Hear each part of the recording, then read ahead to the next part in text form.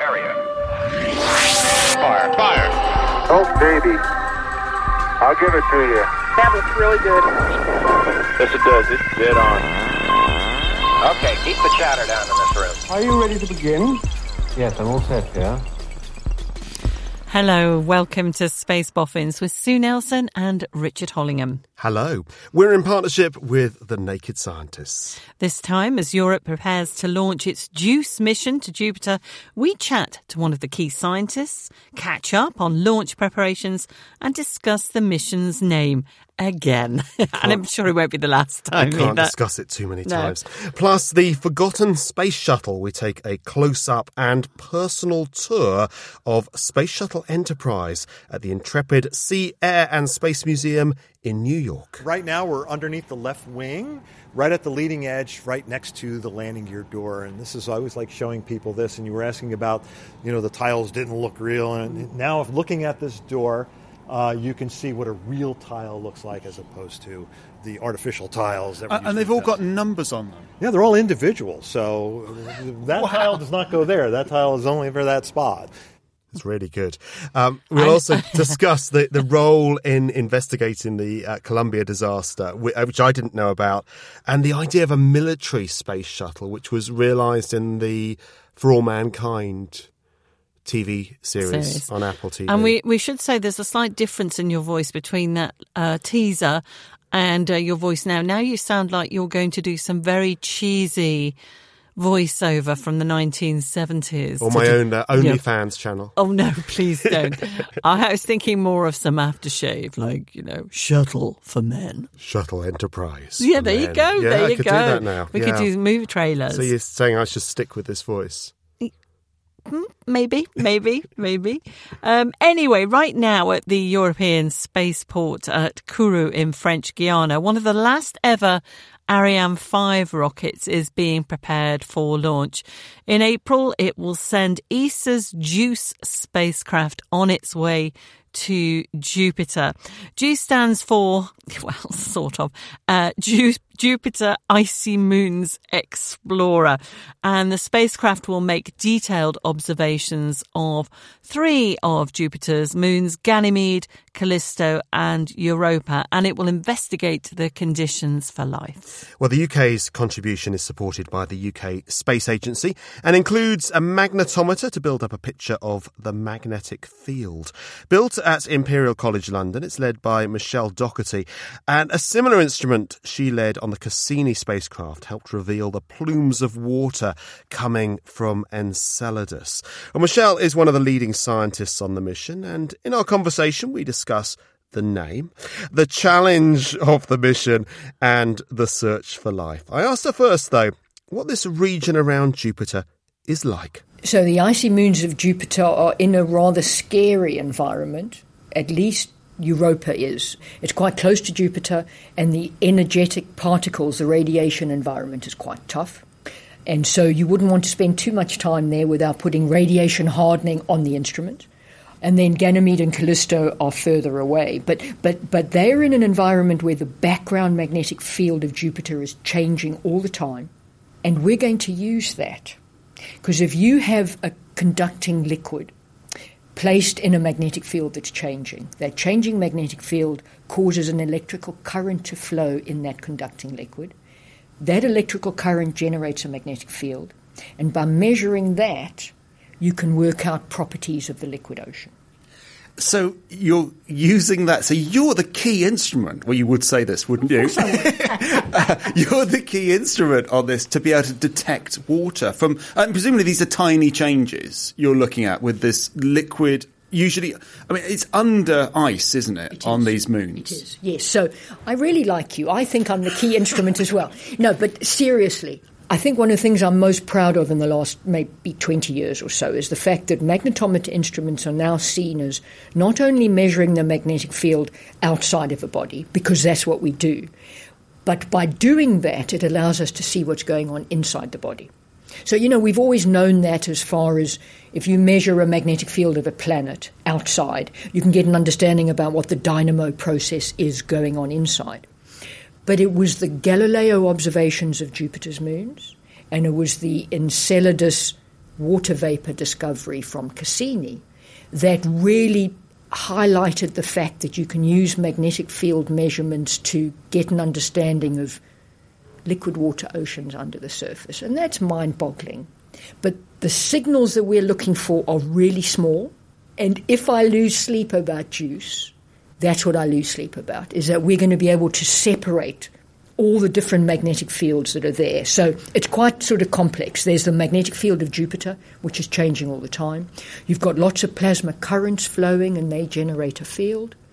You have the dynamo field of Ganymede. It's the only moon in the solar system that has its own internal dynamo. And then on top of all of that, you've got these induction signatures that you're trying to measure, and they're small. And the way I like to describe it, and the reason I lose sleep over it, it's like looking for needles in a haystack, and the needles are changing shape and colour all the time. And that's what we're trying to measure. And the instrument we've built is the best one we've built so far, and it can do it, but it's going to be difficult. We'll come on to that in a second. I just want to pick up on, you talked about Enceladus. Just tell us about that. So you didn't know. So Enceladus, we now know, has these plumes of water coming out. It was your instrument that detected that or gave a hint that might be happening. I mean, so you weren't expecting it. You didn't know that it could do that. We always thought Enceladus was different. And there were very early observations of Enceladus that, from the ground even before we sent spacecraft missions to Saturn, that seemed to imply that there was something different about the region around Enceladus. So we had an early flyby. So Cassini reached the Saturn system in mid-2004. We had an early flyby of Enceladus, I think it was February 2005, and we were quite far away. And we didn't look at the data straight away because we weren't expecting to see anything great. But when we looked at the data, there was a strange signal that we saw in the data. And to begin with, I thought maybe we hadn't calibrated the instrument properly. Maybe the details of the spacecraft trajectory were not of high enough resolution yet that we were seeing something because of that. And so we looked closely at the data and we began to think about what those observations might be telling us. We didn't tell anyone yet. And then a month later, we had a second flyby and we saw a very similar signal. And the way that we could describe it to ourselves as a team was that Enceladus was covered with a diffuse atmosphere. The entire surface was covered. And what was happening was the upper regions of the atmosphere would become ionized by solar radiation, just like they do on the Earth. And that would then stop the magnetic field of the solar wind penetrating down onto the surface of the Earth. And we thought maybe this was happening at Enceladus. So I remember I went out to the Jet Propulsion Lab and I gave a presentation. And I said, we're not sure, but we think we're seeing an atmosphere at Enceladus. Can we go really close on the next flyby? And it took a lot of discussion. Not everyone thought it was a good idea. But in the end, it was agreed that that JPL would change the flyby altitude. So it was changed from, I think, about 1,000 kilometers down to 173 kilometers. And to be frank, I didn't sleep for a couple of nights before that flyby, because if we had seen nothing, no one would ever have believed anything I said again. But what we found, it wasn't an atmosphere, it was a plume of water vapor outgassing from the South Pole. And because we went so close, all the other instruments took fantastic data. We saw a heat source right where the water vapor was coming out. We saw on subsequent flybys organic material on the surface and in the plume. And so that's where the focus moved to Enceladus as a place for potential habitability. And we had lots more Cassini flybys after that. And now similar but better technology at Jupiter. So is that what you're looking to again? I mean, you're not expecting plumes. You're expecting water under. Do we know there's water under the ice on these icy moons? We're almost certain there is at Europa.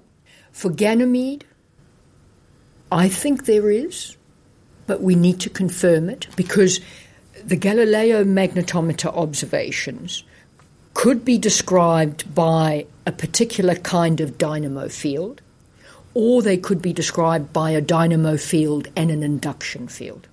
And the Galileo magnetometer team thought it pointed to an induction field as well as a dynamo field. So we're almost sure it's there, but we need to confirm it. And so that will be the first thing we do. We're working at the moment on making sure that first Ganymede flyby will essentially allow us to confirm the existence of the ocean. It's not going to get there for a while. We can come on to how long that's going to be. But ultimately it will go into orbit around Ganymede. Right. So you've got you have time then and continuous chance for continuous and repeat observations, yes, presumably. Yes. So, yes, I mean, it's going to take a long time for us to get there, but once we're there, we're going to go into orbit around Jupiter. We're going to have numerous Ganymede flybys, and we're essentially using Ganymede to change the trajectory of the spacecraft. We will learn a lot on those Ganymede flybys, but then at the end of the mission, we will go into a circular orbit around Ganymede. The plan at this stage is to have a 500-kilometre circular orbit. Assuming, and fingers crossed, we get launched at the beginning of our JUICE launch window, we will then reach Jupiter with enough fuel to take us down to a 200-kilometre circular orbit. And that is critical, because these induction signatures are so small that the closer you get to them, the bigger they are. And so that's the ideal, is that we would end the mission with a 200-kilometre circular orbit.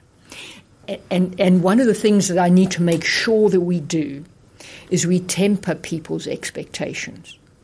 Because when we first arrive at Jupiter and have Ganymede flybys, we're not going to resolve the ocean characteristics. We're only going to be able to do that right at the end of the mission. And that's hard to have enough patience to do that, but we really need to remind ourselves of that all the time.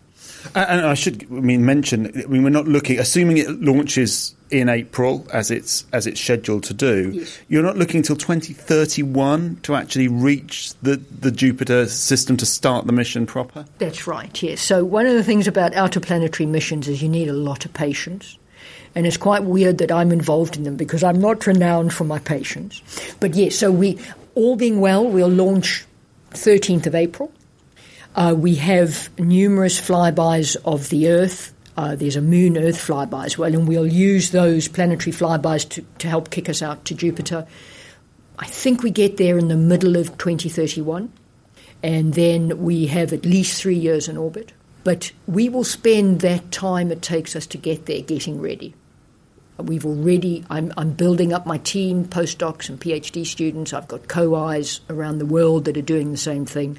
We need to look at the data that we have. We need to put software and modelling together so we're ready to hit the ground running when we get there.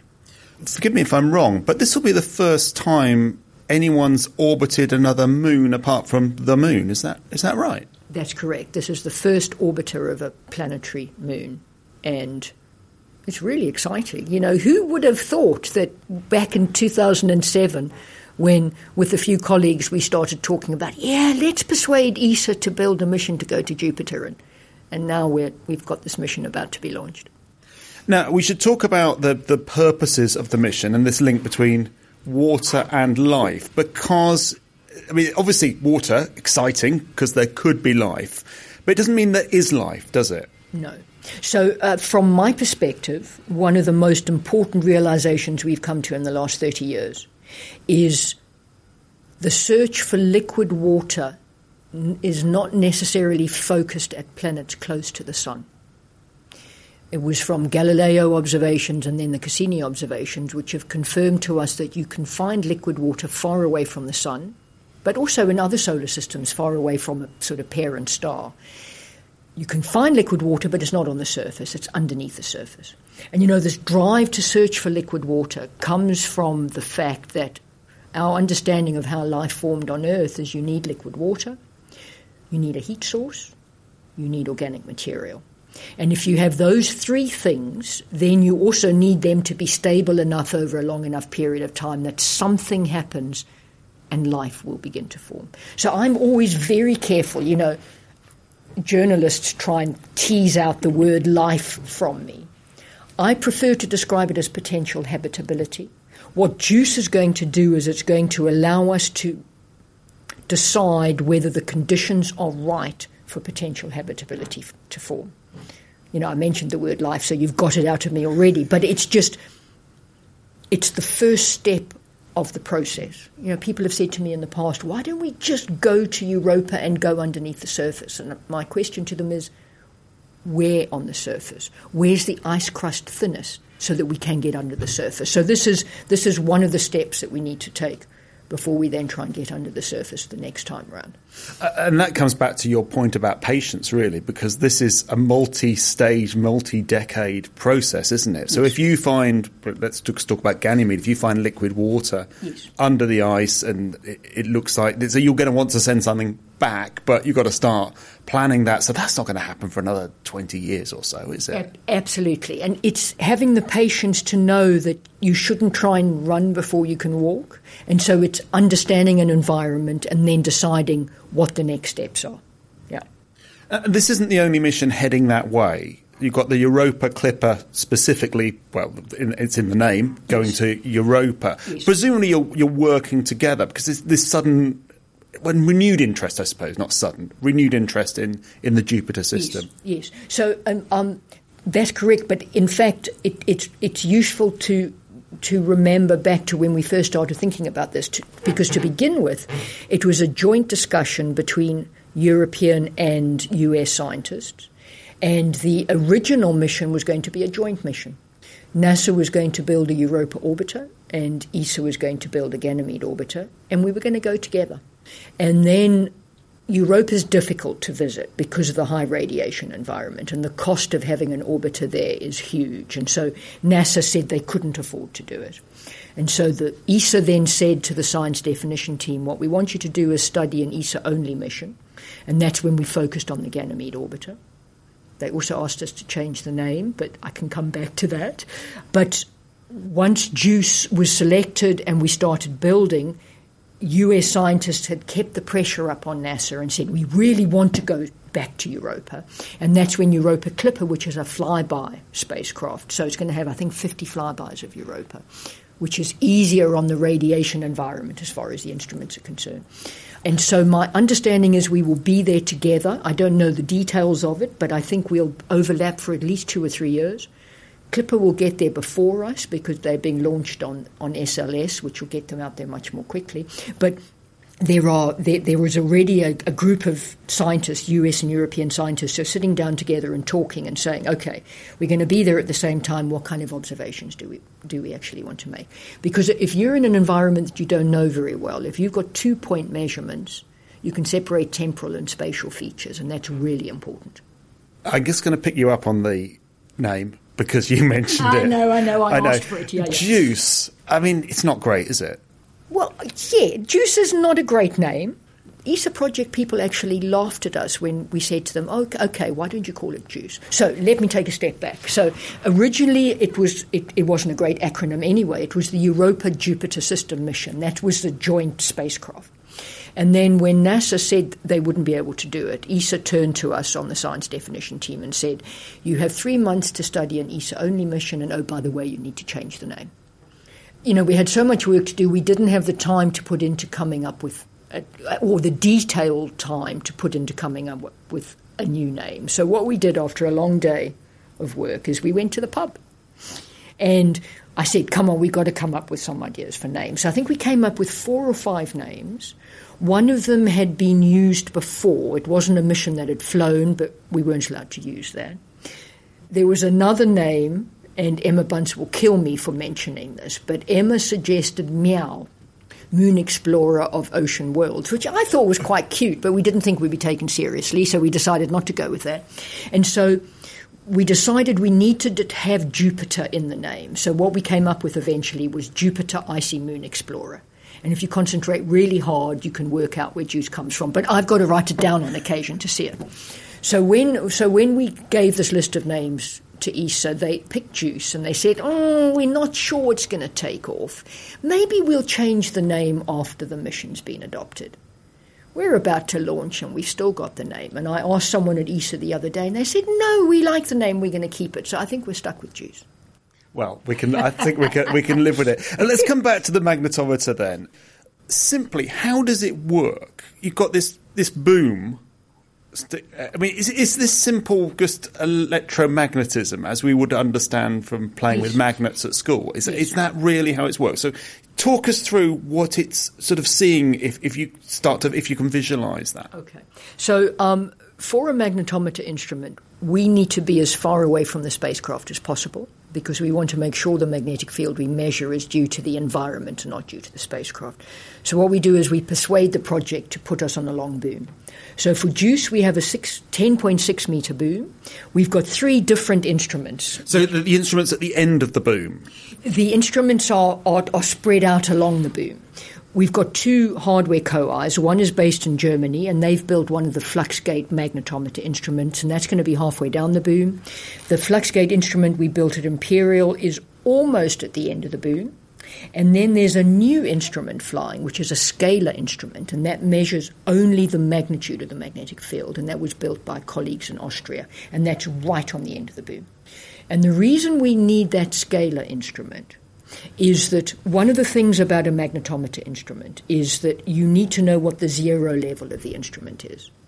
And it can sometimes change. It can change with distance from the sun. It can change with thermal conditions around the planet that you're flying.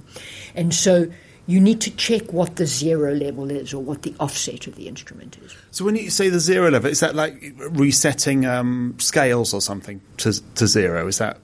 how do you mean by that? So what I mean by that is if I'm measuring 0.2 nanotesla, is it really 0.2 or is it 0.1?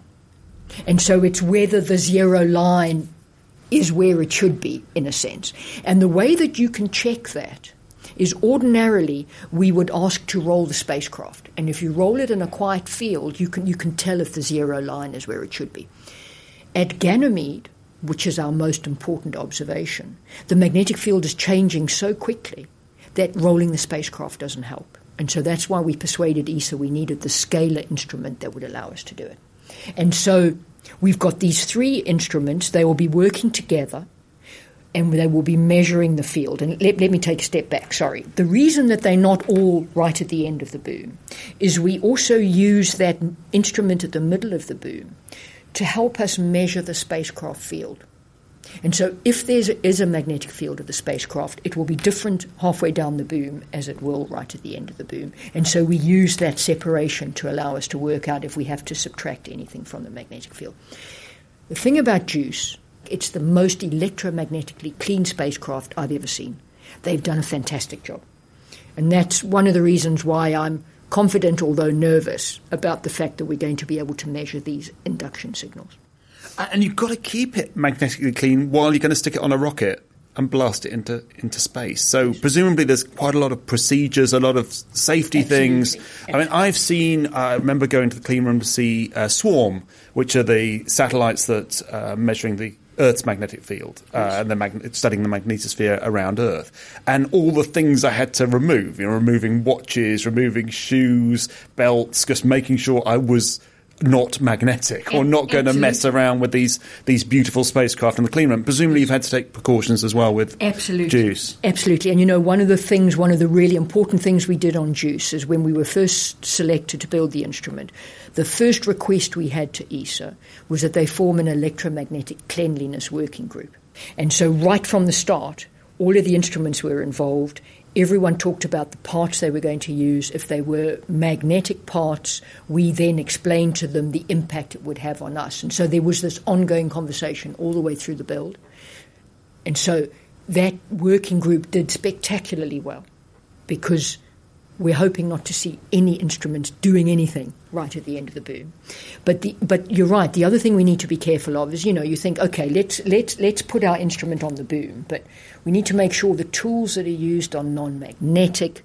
You've got to be really careful if you go too close to the spacecraft, and you've got a watch that's generating a magnetic field. So there's all these things you have to think about all the time. You don't want to be spending £3.5 million building a spectacular instrument and then someone goes and stands next to it with a watch, So it's lots of pressure because you've got to be worrying all the time about it. Coming back to the science, we've talked about life, we've talked about habitability. Yeah, you see, I'm training you. Habitability.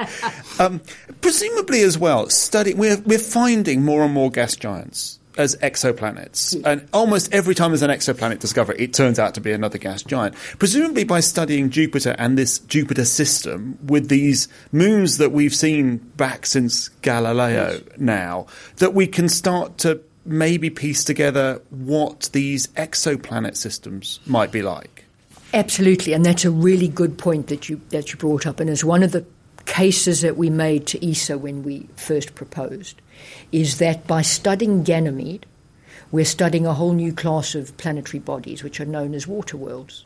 And we think a lot of either the planets or the moons around exoplanets could potentially be of water world type. And so by studying Ganymede, we can then get an understanding about this whole new potential class of body. So it's really important by, using what we have in the solar system to be able to understand what else is going on outside the solar system. Now, we are speaking, about 6 weeks before the launch. What's it like? You're in London, the satellite is in French Guiana, it's going to be integrated into the top of the Ariane 5, one of the last launches of an Ariane 5, which is quite exciting in itself. Yeah. Does everyone get nervous about these things? I'm extremely nervous, but also extremely excited as well. And so I have a confession to make that on the day that we were told that JUICE was going to be flown to French Guiana, I looked, you can do a search to see if any Antonov aeroplanes are in the air, and there wasn't. And I thought, I wonder what's going on.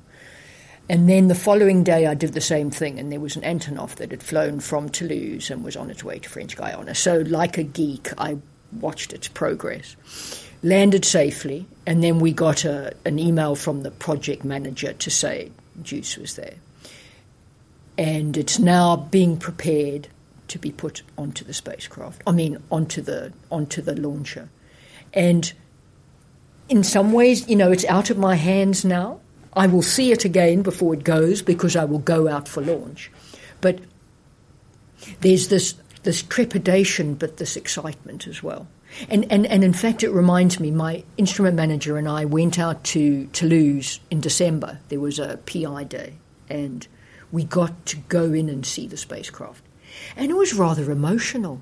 I still have to pinch myself that I'm doing the kind of stuff I do, because when I was a young girl in South Africa, my dad was an engineer, and he always used to have little projects on the go. And one of his projects was he built his own telescope, and he ground the mirror of the telescope and everything. And I remember my sister and I thought we did the most important bit. We helped mix the concrete for the base of the telescope. But my first view of Jupiter and its moons was through a telescope that my dad built. I never thought in those days that I'd end up doing what I'm doing. I saw Saturn and the rings of Saturn. So I do have to pinch myself every once in a while that I do what I do. The excellent Michelle Doherty. I very much enjoyed our chat, as you can probably tell from and listening to it. And she sounded, that lovely mix. She's obviously passionate about what she does. It reminded me a bit of the film Contact, actually, with the young girl who plays the astrophysicist based on Jill Tarter, whatever, with Jodie Foster plays in the film, in that right from an early age, it was like she'd found her calling and it was involving her dad. And it's lovely to hear that sort of ambition, integrity, tenaciousness, intelligence, all comes together into one obviously quite spectacular career. And I should say, she's one of the most senior scientists at Imperial, and she has, as a result, one of the best offices. Oh, yeah. I would say one of the best offices in West London. From the outside, if you look at the building, it's one of the ugliest buildings in West London. So that area, you've got the Science Museum, Natural History Museum, Royal Albert Hall, Albert Memorial. Yes, it's all Hyde lovely Park, old London, isn't it? Stunning buildings, Dick stunning Van Dyke architecture. could be on the chimneys. Yeah. Beautiful streets, or Victorian, Georgian streets, superb. And then plonked in the middle of this, these really ugly concrete buildings of Imperial College. But she looks out on all this. So she's got this extraordinary view of West London, and from her office you can see the London Eye, you can see right the way across to the city. Absolutely spectacular corner office. Oh, wow. So, yeah. Oh, yeah, it sounds like office envy. It was. We look out over a tree. We look out over a tree, a couple of ducks, park benches, and a little river. I mean, which sounds quite good. nice, Yeah, doesn't it? It is quite nice. Because the trees hide a car park. Yeah. No, it's nice. It's got a river. Yeah, it's not too bad. Not too bad. Well, we've heard from Michelle about some of the potential of this mission to explore these extraordinary moons, and I've been chatting to Caroline Harper, who's the UK Space Agency's head of space science. And before we get on to talking about the JUICE launch preparations, she told me about some of the other UK involvement in this mission. We've led in the UK on Michelle's instrument, the magnetometer, as you say, but we've also contributed to 2 other instruments on board, one of which is called the Particle Environment Package, that is analysing plasmas, so the highly energetic particles in the environment around the spacecraft. For that one, Mullard Space Science Laboratory, which is part of University College London, provided the solid-state detectors. And Aberystwyth University did some of the radiation hardness design for the particle environment package. And this is a Swedish-led instrument. That's right, yes. Yes, it's led by Sweden, but like all of these missions, there are numerous contributions from other countries on the different instruments. And then we've contributed to the Janus camera, which is led by Italy. And for this one, the Open University has characterised and tested and calibrated the imaging sensors for the camera. So these sensors have been specially designed in the UK at a UK-based company, Teledyne E2V, to withstand the harsh radiation of the Jupiter system. So that was a real academic industry partnership on the Janus camera for the UK contribution. And for those, university establishments and companies involved, are they just sort of basically sitting nibbling their nails awaiting launch, or is there still anything that they can do between now and the launch, because it's all been delivered and is waiting for its launch on an Ariane 5? Yes, that's right. Well, I think we're all chewing our nails a bit and will be until soon after launch, when we know whether the operations centre has acquired control of the spacecraft. There have been some of the instrument teams out there in the last days running final cleanliness checks on their instruments, but most of the work is done. The spacecraft is now in full flight configuration, so all the instruments are fully integrated out in Kourou and waiting for launch. There are a lot of other things going on, though, at the launch site. ESA and Airbus engineers have been conducting some final tests on the spacecraft. I think most recently there's been pressurization of the chemical propulsion thrusters and checking for leaks. And then there was a mission level test simulating the entry of the spacecraft into the Ganymede orbit to check that some software tweaks that had been implemented are actually working as expected. And while the engineers are checking the spacecraft, the launch vehicle has also begun integration. So last weekend, the primary stage and the 2 solid fuel boosters were put together. And then there have been countdown rehearsals, and that involves the ESA Mission Control Center in Darmstadt, who will take control of the spacecraft from the launch site soon after launch, and also the tracking stations in Spain, Argentina, and Australia. So there have been rehearsals for the countdown and what happens immediately after launch ongoing as well. So the next step will be moving the spacecraft to what's called the hazardous processes facility for fueling. So we'll begin fueling the spacecraft on the 18th of March. It is exciting because it's a very ambitious mission, and it's going to take a long time to get there. It won't get there until 2031, but it's not as if the instruments are sort of inactive during that entire journey, because the science will begin approximately 6 months. That's right. Yeah. And will any of the UK science kick in at that 6 month period, or is that going to be sort of later on in the journey? Well, I think all of the instruments will be fired up and starting to take measurements, as you say, on the approach to the Jupiter system. So I think everyone will be interested in how they perform and what data they collect. But there's also the fact that in order to get to Jupiter, as you said, it's a very long way away, and the spacecraft can't carry enough fuel for a direct trip to Jupiter. It has to use gravity assists, flybys around the Earth and Venus. in order to sort of build up momentum and get up to speed and make it to Jupiter. And no doubt there will be some science to be done around Venus, for example, as well. If you're flying by, why wouldn't you try and take... Yes, it'd be a bit of a waste, wouldn't it? A wasted opportunity. Yeah. Absolutely. And it tests your instruments as well. So it's a win-win. Now, Michelle described it, this moment pre-launch as, a mixture of excitement and trepidation. And obviously it's a significant, not just a sort of academic and intellectual investment from the UK Space Agency, but also a financial one necessarily. How does the UK Space Agency sort of feel, in these moments towards it? Because you're involved and you're supporting, but at the same time, you're not in the way that Michelle is so invested in it from a very personal point of view. Or am I sort of being unfair to people like yourself, Caroline? Are you as emotionally invested in this?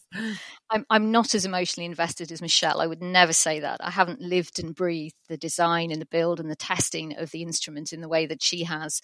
But we have worked closely together, and I am personally invested. And I'm very much looking forward to the successful launch of this mission.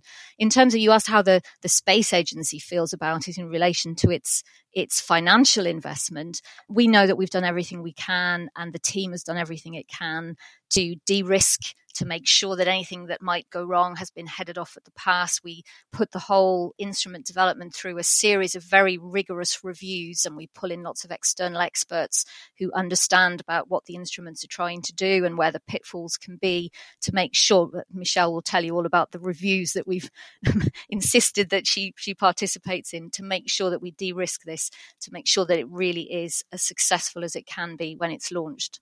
Now, this is going to be, one of the final launches on an Ariane. That's right. Yeah. 5. So where next for future launches with UK involvement? Because Ariane 6, I believe, is a little delayed. Yes, I mean, so Ariane 5 has been the workhorse for science missions and other missions for a long time now. We've launched missions like Rosetta and Bepi Colombo, and more recently the James Webb Space Telescope was launched on an Ariane 5, so it's paid its way. But it's time to move on, and Ariane 6 is going to be designed to launch a wider range of satellites, including smaller ones, with the emphasis now on some of these constellations. So Ariane 5 is moving with the times. Yes, you're right, there's a bit of a delay and there's a bit of a queue. So the next launch that I'll be looking forward to after JUICE is another science mission through ESA called Euclid. And again, we've led one of the 2 science instruments on Euclid, and that one is due to launch in July. And there isn't an Ariane 6 available in the time frame. So ESA have done something rather different from their normal procedure, and they have agreed in the very exceptional circumstances, because the delay is partly due to the current geopolitical situation and the Ukraine conflict. So rather exceptional circumstances, and they've agreed that we can launch Euclid on a Falcon 9 with SpaceX in America. And normally ESA wouldn't do that. They would be launching from the European spaceport. But as I say, this is exceptional circumstances. It doesn't set a precedent for the future in any way. They'll be back to using Ariane 6 as soon as it's available. But for the time being, we're not asking Euclid to wait and maybe the sensitive instruments degrade and stop working as well as they might. And the specialist teams that have worked on Euclid might not be able to hang around indefinitely. So it's important that we launch on schedule. And for those reasons, ESA has thought very carefully about it and then decided to launch that one on an American launch vehicle. Fingers and everything else crossed for a successful launch for Indeed, JUICE. Yes. Caroline Harper from the UK Space Agency, thank you very much for joining Thanks, me. Sue. Pleasure. And of course, we'll follow the progress of JUICE. So expect a special edition of Space Boffins, maybe a juicy Space Boffins edition in 2031. Do you really think we'll be going in 2031? And we'll still be talking about the ducks out of the window. I was going to say, how many years has it been now? 12 years? Almost 12. 12, yeah. 2011. So it's only 8 years. Yeah, gosh. It's doable.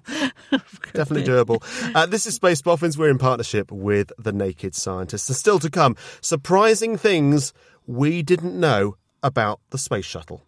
Do get in touch with any thoughts, ideas or comments on social media. We may even respond. Just think of it as winning the lottery. Enterprise, you're cleared to start the turn. Okay, Gordo's in the turn. It is really tight, Bo. In fact, I think it's a little better than the old STA field. Great. That's the crew of Space Shuttle Enterprise communicating with Mission Control during the spacecraft's first free flight in 1977.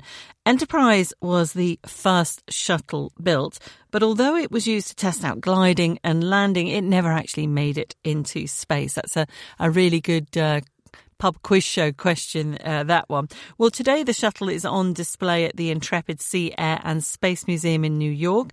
It's housed in a special hangar on the Intrepid's flight deck, where we met the museum's curator of aviation, Eric Bohm, to reveal some of its hidden history. Well, you're in our Space Shuttle Pavilion, and this is the home of the Space Shuttle Enterprise, the very first space shuttle, the prototype space shuttle.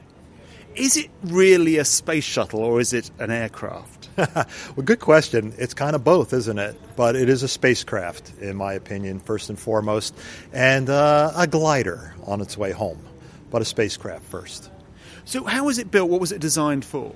Well, we're looking at a time when we were walking on the moon at the time when this was approved to be built, and NASA had great ambition for doing more, especially in a low Earth orbit. And they were looking for something reusable. That was one of the ways they sold it to the American public, I think, was the reusability. It would be cheaper than going to the moon. Maybe it didn't really turn out that way.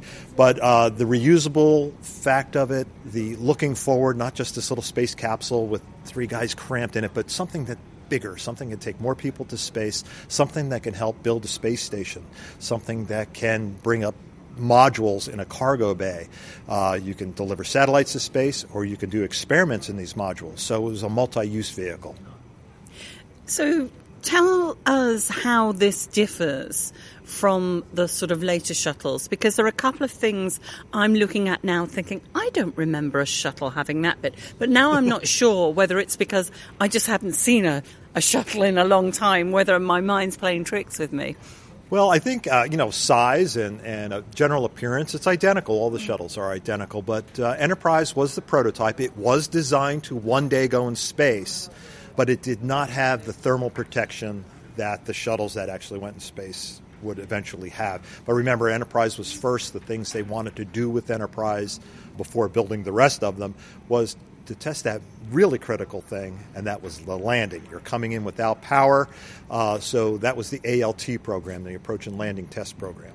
So is it the underside that's different? You can see it looks tiled, but it looks more like bathroom tiles. Well, yeah, what you're looking at there is more of a foam. Now, they are the proper thickness, the actual thickness, and it was applied in big panels of this foam were glued on. And then the tiles were kind of carved into the foam to give it that looks like it has all the tiles. Now, I've had folks at NASA tell me, well, there's a parasitic drag coefficient. They wanted it to be as accurate as possible. I don't know if all that's true. But all the foam tiles on this do look like the real tiles. Now, if you go see one of the space shuttles on display, either in Florida or out in California, and you will notice, or Discovery in Washington, D.C., of course, you'll notice the tiles, every single individual tile is covered with a stencil numbering it, because they're all individual, so you won't see that here. Now, there are some actual tiles and thermal blankets on Enterprise that were used to test for different things, so I could show you those as well. But, this is not the real tile on these. Good. At least I'm not going crazy. Now, I've got to sort of mention about, before we go and look at the tiles, the name itself, because this the first thing people think about with Enterprise is, well, for me, people like me anyway, is USS Enterprise, and it is related to Star Trek, isn't it? I'm holding up my Vulcan Vulcan salute. I'm holding that up for those who can't see. Right, exactly. Right. This was going to be named the Constitution, and they were going to roll it out of the factory on Constitution Day here in the States. It's just kind of a funny name. It sounds like a great name for a big old sailing ship with sails and masts and things like that, but a horrible name for a spaceship, I think, in my opinion. Constitution, it just kind of doesn't fall off the tongue as something futuristic. And so you had your Star Trek folks. There was a campaign, so to speak. They had a very successful campaign to bring the show back for a third season, and they had a campaign to rename the vehicle Enterprise. So that's the basis of the name Enterprise. I'm thinking they missed a trick because this never was going to go into space, was it? Well, exactly no, that's not true. Well, so at the planning stage and in the building stage, it was going to go into space. Eventually, this fake tiles would have all been removed. Real tiles would have been applied. The engines would have been installed. All the things to go in space that it doesn't have were going to be applied to this. But what they learned as they were building the shuttles, they learned a little bit about construction, a little bit about alloys and things, and they improved. So there were 6 shuttles built, and each one, in order, was lighter than the previous. And it's really important to keep space shuttles light, because you can bring more stuff, and you can bring more stuff at especially the inclination of orbit. Ever notice when shuttles launch out of Florida, you'll see them do that little roll maneuver. They're getting into that position, that inclination off the elliptical plane, so to speak, to get to their destination, whether it's the ISS or the launch point for a probe or whatever. Enterprise was the heaviest, and it wasn't going to be able to bring as much cargo, and it probably would not make a useful vehicle to bring sections to the ISS construction. So it was considered at one point to give it to the Department of Defense, the Air Force here, and let it only launch military cargo. And they would do those launches on polar orbits from California. Because there was going to be a military shuttle program. Right, at Vandenberg Air Force Base. And Enterprise actually visited Vandenberg. They brought it out after the ALT program. They went out and did a launch pad fit check at Vandenberg. So the shuttles were going to be launched from Vandenberg, Northern California. Of course, that never happened. And Enterprise never was transferred to the American Air Force. So it would have not been a good idea to modify it for space. They had some extra parts laying around, some test articles, and those test article pieces were finished off, and that made Challenger. And that's why if you look at the numeric system, 101, Enterprise, 102, Discovery, or Columbia, notice that Challenger is 099. I was also going to ask about Enterprise, is how many air miles does it have? Obviously, it never got to go into space, so how many miles has it flown? I've never figured out the air miles, but this is the only space shuttle that went to your country. I never knew that. What? Yes, so back in, I think it was the early 80s, they took it on a trip to Europe, went to Italy and England, and came back and stayed in Canada for a little while, on top of the 747, of course, but went to the Paris Air Show. After that, it went to the World's Fair. They had to fly down to New Orleans and put it on a barge, and it was at the World's Fair in New Orleans for a little while. It did those before that, when NASA still had good control over it. They did the fit check out at Vandenberg. They did vibration checks in Alabama at the Marshall Space Flight Center. They did the fit checks at Kennedy Space Center. So it's been around. Let's talk then about those test flights. I'm not sure that I would want to be in this on the top of a 747 and then without any engines and then just glide back to Earth or plummet to Earth, one of the two. Well, I mean, that takes quite something, doesn't it? Well, it's the engineering, right? You have to trust your engineers. And I'm sure we've had Fred Hayes here, and Fred Hayes, of course, did the first and the last flights of the ALT. And Fred talked about it was just another job, just another airplane to him. And they were able to simulate it using a modified Gulfstream. They knew what they were doing. I don't think there was any doubt. In fact, the test program, the ALT test program, was supposed to be much more than just 5 flights. But it proved to be great. it was a wonderful flying machine. So they only needed the 5 flights to prove it out. I should add that this is why Richard is not a test pilot, because now you mentioned that we could see some real space tiles here. Yes. So shall we wander over and find out where they are? Yeah, we're going to walk underneath the vehicle now, right under the belly here. We have it up. You notice the landing gear extended and on jacks back here, so we can actually walk under the vehicle. You're not able to do that at Udvar Hazy. But anyway, we're underneath the left wing, right at the leading edge, right next to the landing gear door. And this is, I always like showing people this. And you were asking about, the tiles didn't look real. And now, if looking at this door, you can see what a real tile looks like as opposed to the artificial tiles. And they've all got numbers on them. Yeah, they're all individual. So that tile does not go there. That tile is only for that spot. And you notice there's a little hole in the center. That's where they were able to check moisture before launch. You don't want any moisture in there because that expands and would blow the tile apart. And it's very obvious now, as you say, which are the ones that are not the real thing. But also because they look so pristine and uniform. Yeah. Whereas the other ones have all got different gradations of grey on them.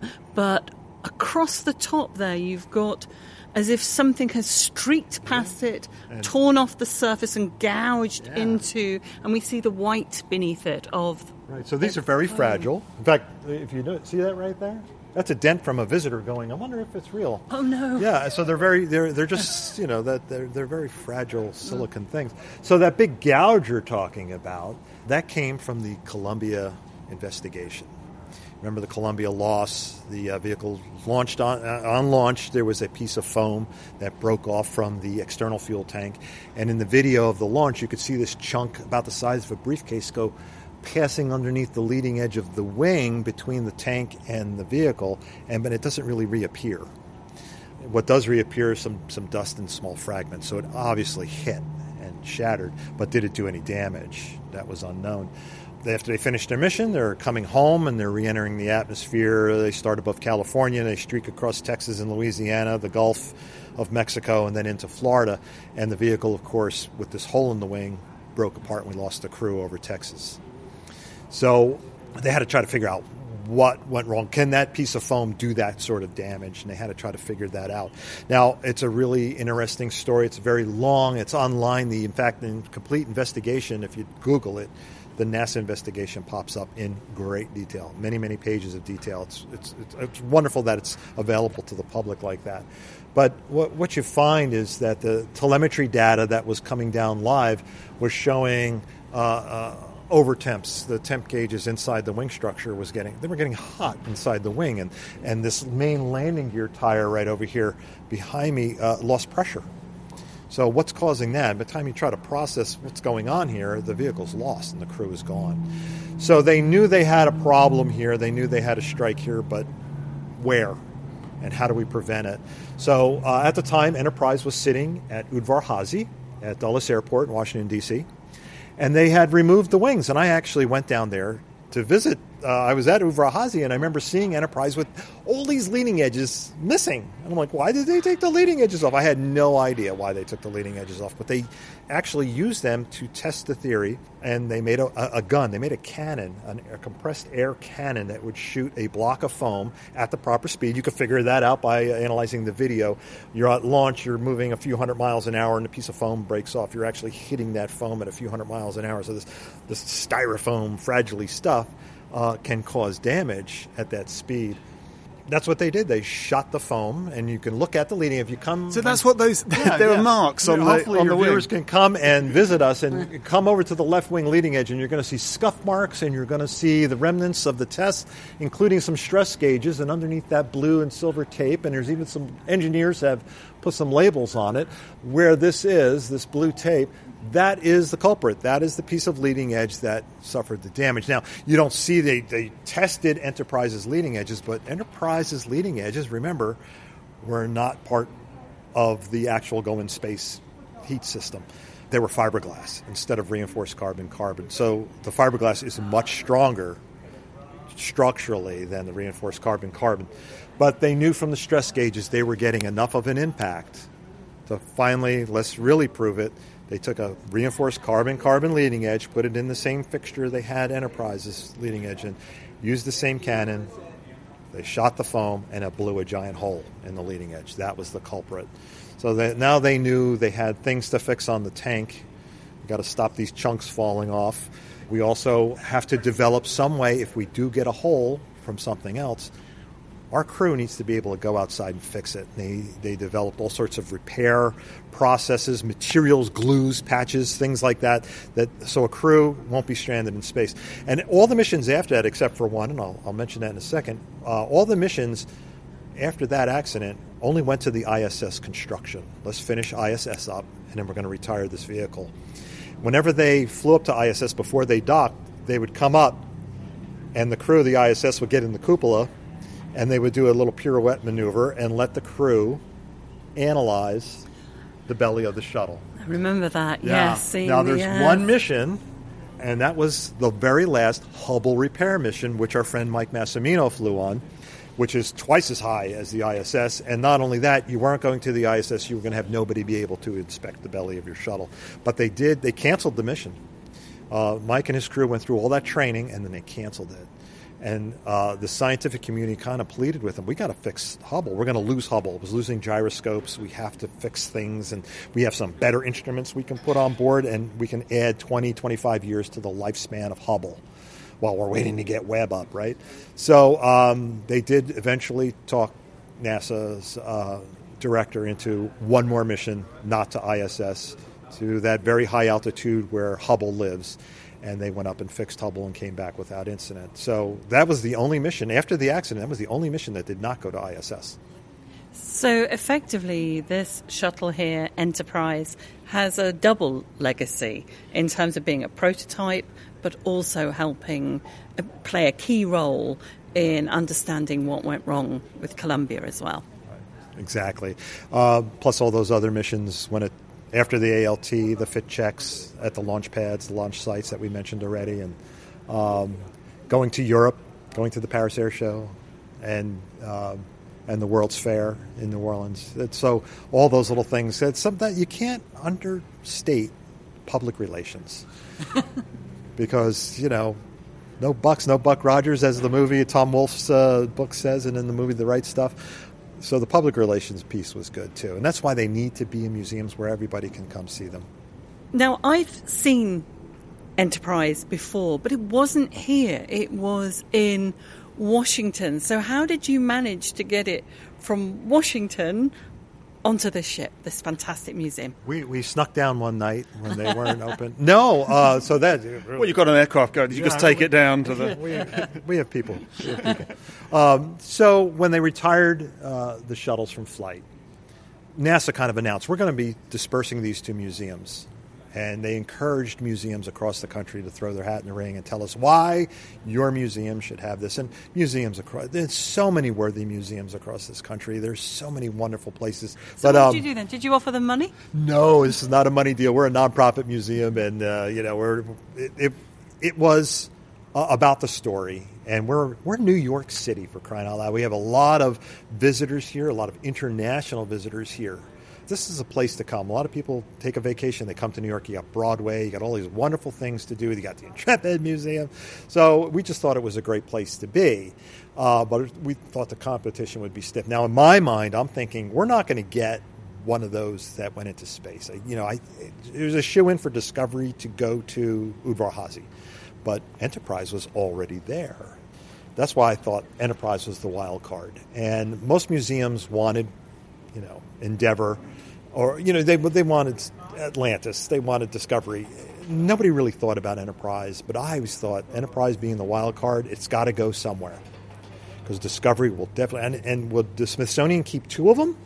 Which doesn't really serve NASA's purpose. I'm talking about that PR thing again, that public relations thing. They really need to disperse them. And we threw our hat in the ring, and a couple of years later, I was able to interview Charlie Bolden. General Bolden was, at the time, the director of NASA. So he was the man in charge, and he was almost the last word in making a decision on where these would go. He definitely had more of a single vote, I'm sure. And what he did, and he told me this, he went to different museums to visit, and he didn't tell you he was coming. He came here. He didn't tell us he was coming. He bought a ticket. He walked around. He looked at the content of our exhibits. He looked at the quality of our staff, who, you have tour guides and you have other visitor services staff. You have our security guards. You'll see a lot of intrepid staff when you come here, ready to answer your questions. And I think that the staff impressed them probably more than anything. And they would have had no clue who he was. No, undercover boss or something. Yeah, it's the undercover boss. And a great analogy there. That's what it was. And I guess we just did good. And but we strive to do that for everybody, so not just for Charlie. We didn't know he was Charlie Bolden. He could have been anybody. So I think that was the final decision for him to give him that. And a lot of other museums were very angry at us. And, I got a lot of phone calls and emails like, you guys shouldn't have got that. We should have got that. But it's here. New York City is a great place to showcase this. And figure the next closest space shuttle is Washington, D.C., which is a long train ride or a flight away. So the northeast of the United States, the northeast, as we, everything from Philadelphia, New York City, Boston, that metropolitan area, this is the place. And why is it important that people see this and remember the shuttle, remember you're an aircraft person, remember space planes? Right. Well, you got to know where your tax dollars are going. But it's just some people have that in mind. But it's more about, for us, it's about the children who come here, and you teach them about the past. But we don't do anything here without looking to the future. We're going to be doing some new exhibits in this. We went through the pandemic, so we got to recover from that like everybody else does. But there's plans for new exhibits in here. And now that Artemis is flying, we're going back to the moon now, folks. That's going to be part of it, too. So what is the future of human space flight? And we tend to look at the past but talk about the future. And that's what we're going to see more in here eventually. Do you think there'll ever be a space plane again in the future? I'm hoping that that beautiful Pan Am space vehicle from 2001: A Space Odyssey becomes true someday, because I'm buying a ticket. I don't know. It wasn't not as cheap or as reusable as it turns out as they claimed it would be when they first sold it to our Congress to buy it. So they planned on launching 100 of these a year. In 25 years they launched 135. Is it economical? I don't know, but it's the payload it can carry is unbelievable. But now they're reusing the engines from the space shuttle, the R-25. So they're reusing space shuttle main engines on Artemis. Of course, you can't get them back now. So once you shoot them off, they're gone. But they were reusable on shuttle. So where's the economic dollar there? So I think, then you got SpaceX who's chiming in with more reusable stuff. So I think it's going to be there's going to be some kind of happy in between. Do you need the winged vehicle? Probably not. Probably not. It sure is a great way to come home, though, and land on and be able to open a door and walk out and not get wet. Maybe someday. Maybe my granddaughter will see a winged vehicle coming back from space. Now, our Air Force is still using them. There's a small, looks like a little tiny space shuttle they use for bringing classified content up to space. So someday. Eric Bohm from the Intrepid Sea, Air and Space Museum in New York. And if you've not heard it, by the way, our Mike Massimino interview was in our January podcast, and you will enjoy it. Worth listening for the squirming Susan after the interview. Yeah, thank you. Yeah. Thank you. And that is Space Boffins. We are supported by the UK Space Agency. Do please get in touch, say nice things about us on your podcast platform of choice, if you so desire. It does help. Does help. The algorithms love it. Okay. It's feeding the algorithms. Give them a little bit and they love that. It's like red meat to the algorithms, okay. that is. Give them a bit of love and red meat. And thanks for listening.